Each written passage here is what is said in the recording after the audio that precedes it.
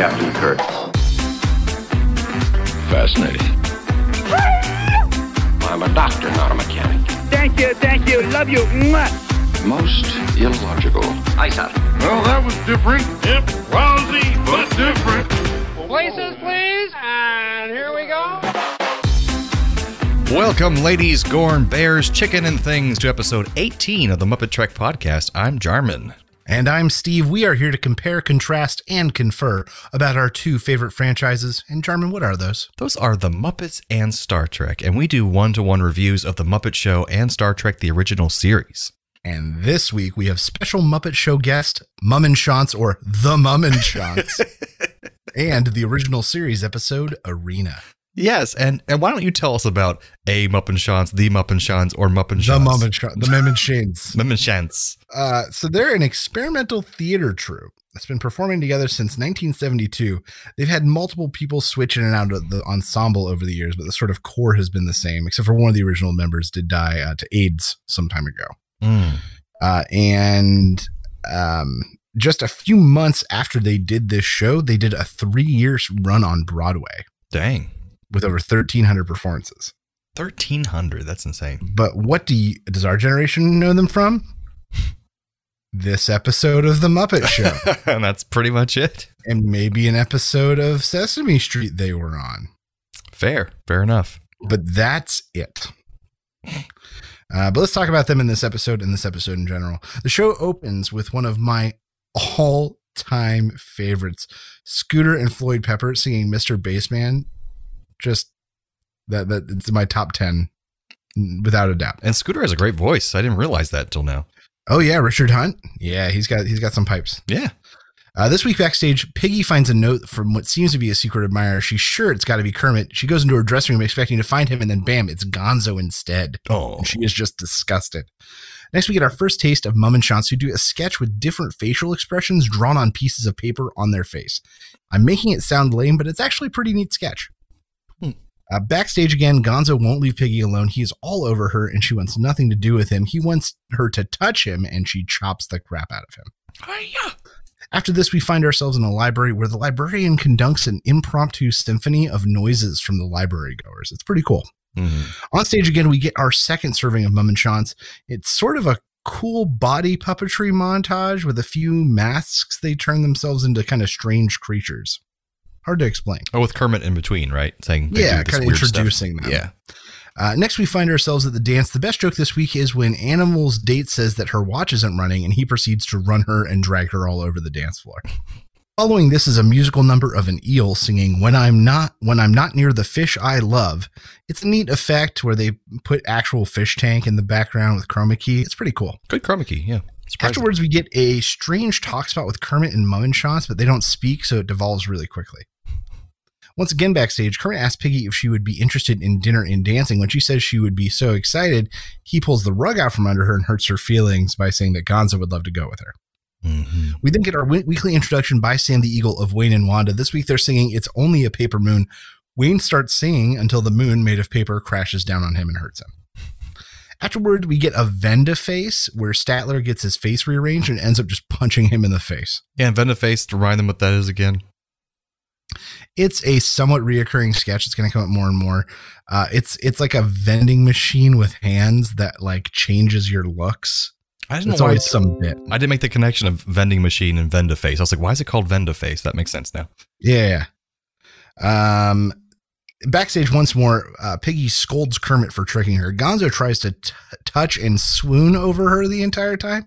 She screams at him repeatedly. Kermit then turns her down again at the end, and she chops the crap out of both of them.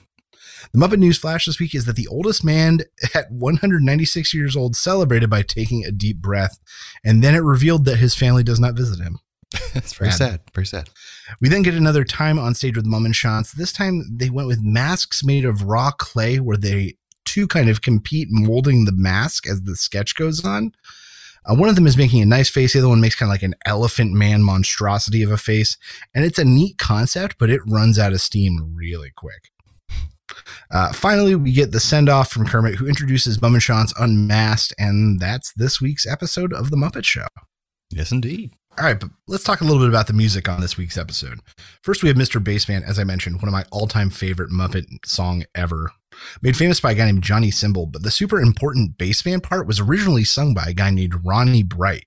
He was the bass singer for groups like the Cadillacs and the Deep River Boys and the Coasters. The Coasters got their big start with the song Searchin', which was just on the last episode of The Muppet Show. Yes. When I'm Not Near the Fish I Love, it's a parodied song of a similar titled song, When I'm Not Near the Girl I Love.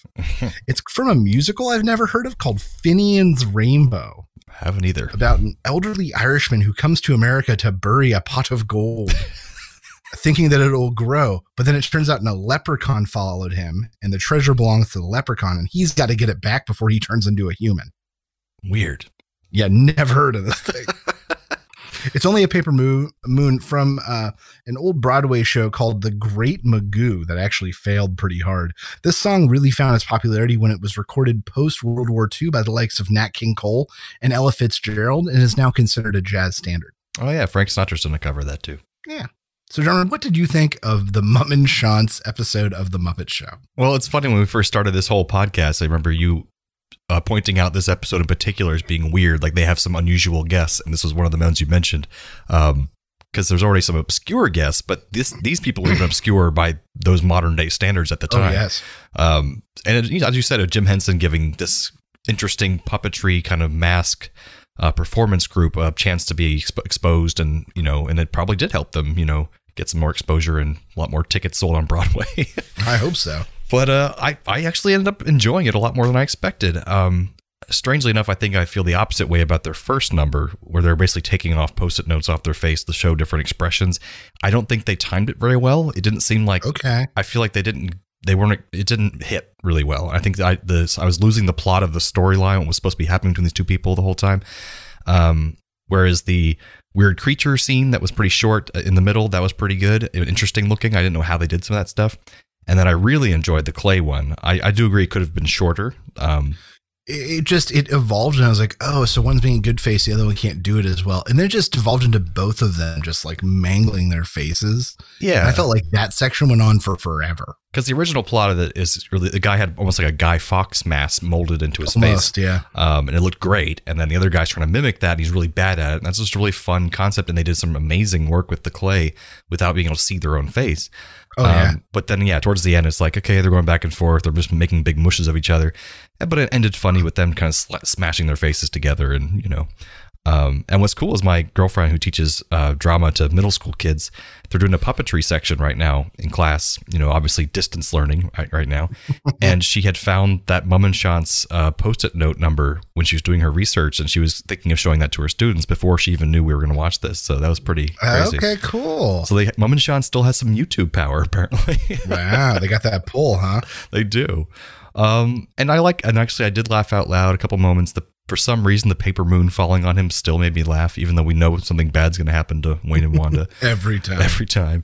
And I really loved how annoyed that Piggy was by Gonzo. She's like finally getting a taste of her own medicine. Yeah, Gonzo was really, this might be the first big, I'd say, breakout episode for Gonzo, truly. Yeah, he hasn't got much screen time yet.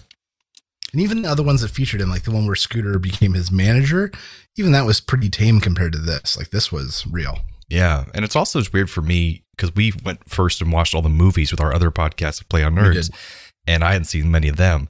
And in all those movies, Kermit's just already in love with Piggy, so it's not really a problem. They're already an item, yeah. Yeah, she's overbearing and stuff, and still hits him and gets mad. But it's weird seeing him in control, kind of, and being like, "Nope, I don't like you," and just pushing her away in all these episodes. So, but yeah, overall, I think this is a top middling episode for me. That's fair. I think it's weird. I think it's cool that Jim gave these people a platform to do this, but I don't know. I think this might be towards the bottom for me.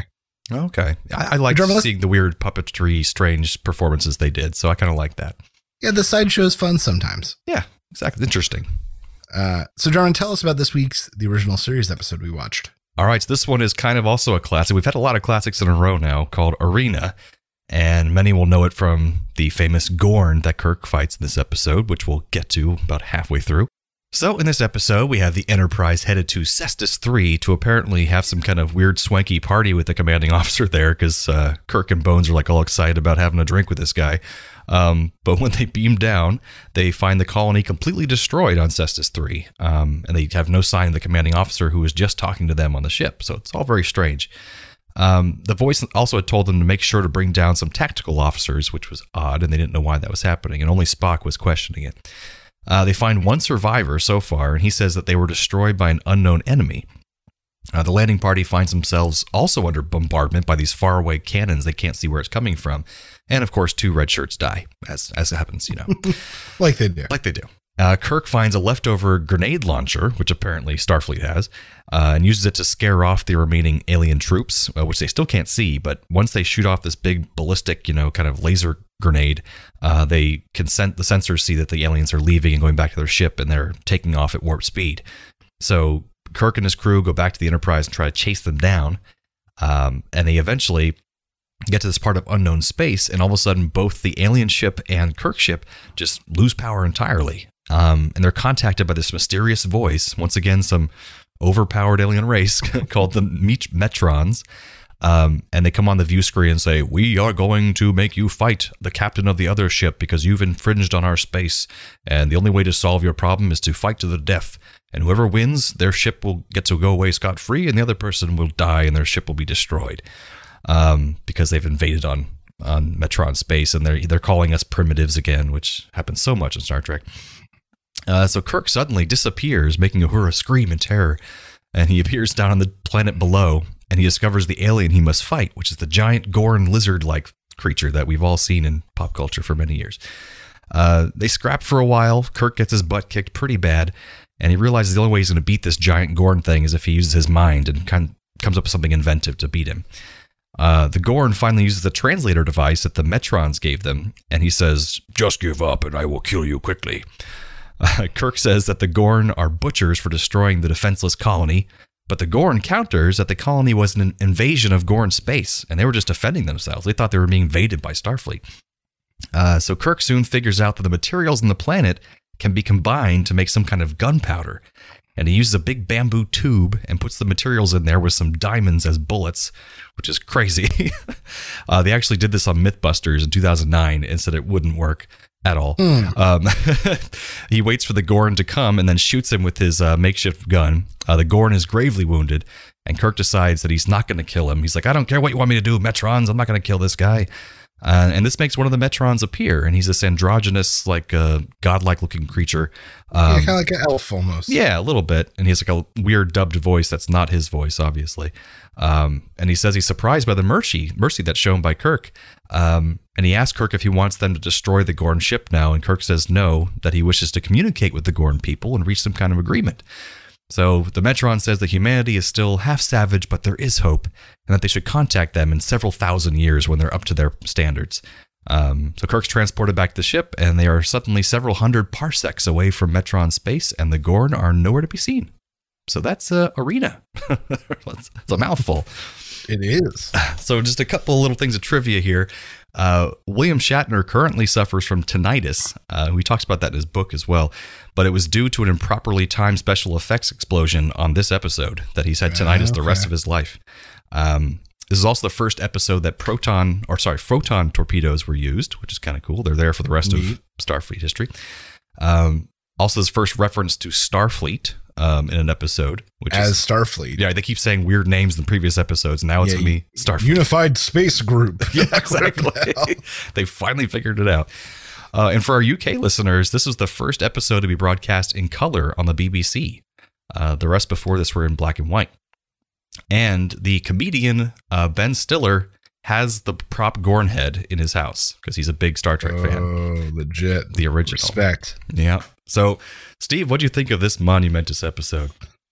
So, the things I liked. Lots of fun explosions and effects. You don't get that in all the Star Trek episodes. True. This is a big scale episode, and I like that. Another thing I really enjoyed, it was really cool to see Sulu participate more. True. Aside from being a pirate or shooting a gun he just found on the ground. Like, I feel like every other time he's gotten to shine, it's because he's doing something ridiculous or outlandish. And it was fun to see, like, yeah, he got left in charge.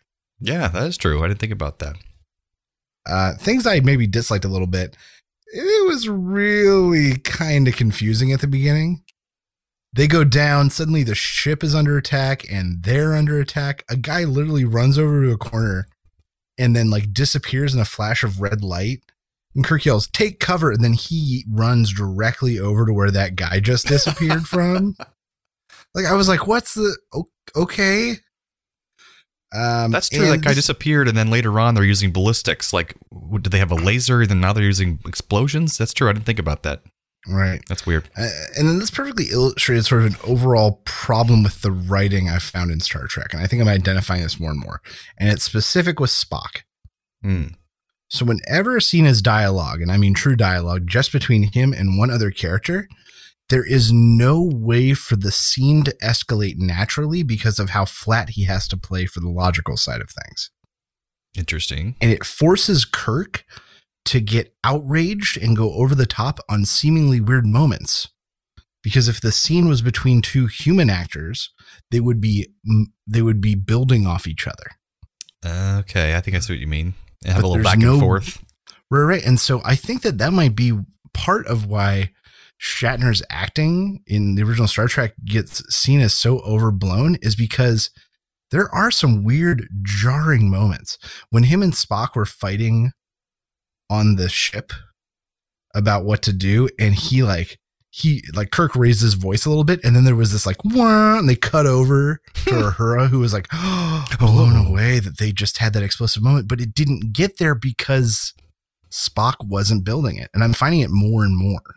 And I think throughout the show. I think you're right a little bit, and it gets better, I think, later on. But also in the movies, I think they perfected a way to have a back and forth with them without having Kirk have to explode every time. So I think you're right. Yeah, and in scenes where there's a third person, like Bones is probably the most common third.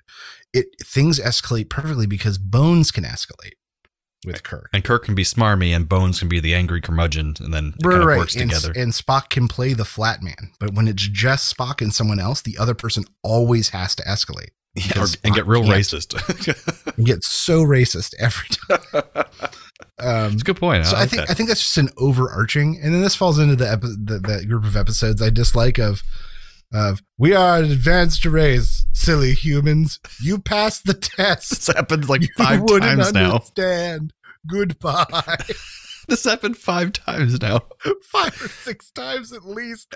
And that's exactly how the episode is end. Some like Deus Ex Machina random alien shows up and like laughs at their futility and then drifts off into space. We're only at episode 18. This has happened like 5 or 6 times. So that's another reason maybe I dislike this one a little bit, because it falls into that category. Yeah, Shore Leave is the old guy. He's like, hey, this is just a vacation planet. You're just a primitive human. You would understand. And then, yeah, the last episode is like, oh, sorry, our son. He's a godlike being. You wouldn't understand. So yeah, I really enjoyed this episode for its silliness and the old costume of the Gorn, and it's just kind of iconic. But it is not very high up on my list as far as a good episode, because you're right, there's just not a lot of great writing moments, not a lot of great originality.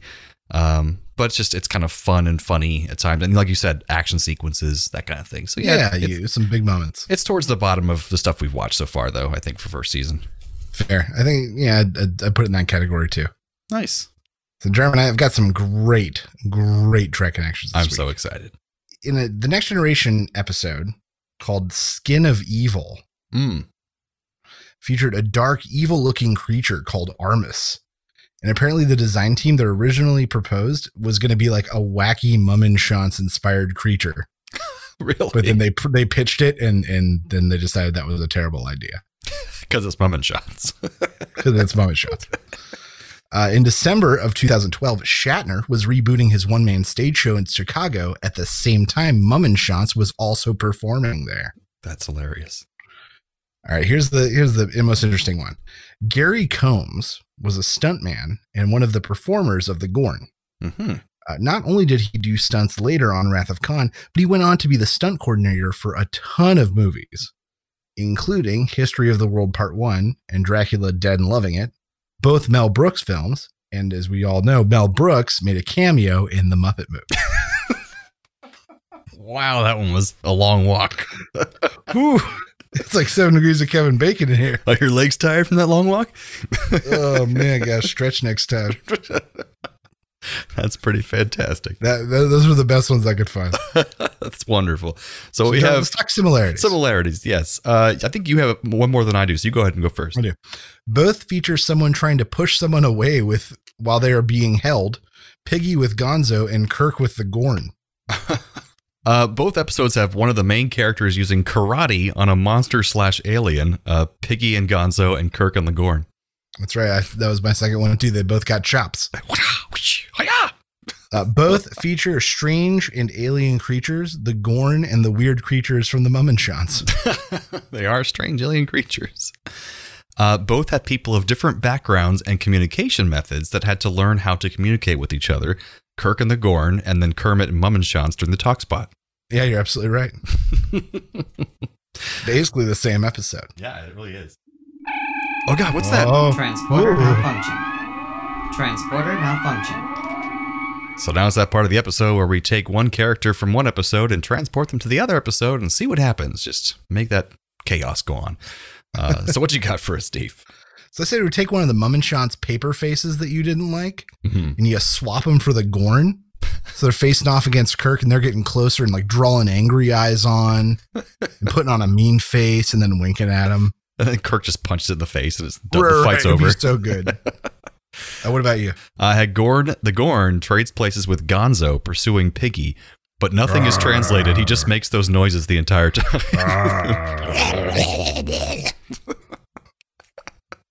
So I say you take the Gorn and you replace him in the weird animal cameos sketch on the Muppet Show. It's like, what about this weird one? And they cut and it's just the Gorn.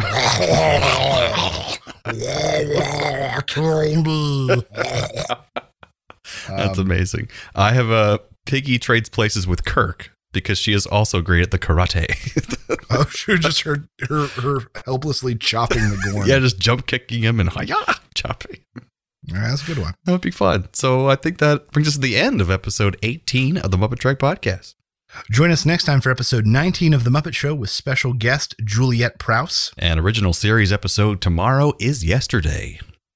So from the lovers, the dreamers, and us. Live long and prosper, everyone. Thanks for listening to the Muppet Trek Podcast. Be sure to follow us on social media on Facebook and Twitter. Subscribe to us on Apple Podcasts, YouTube, Spotify, or your favorite podcast platform. This podcast has been brought to you by A Play on Nerds.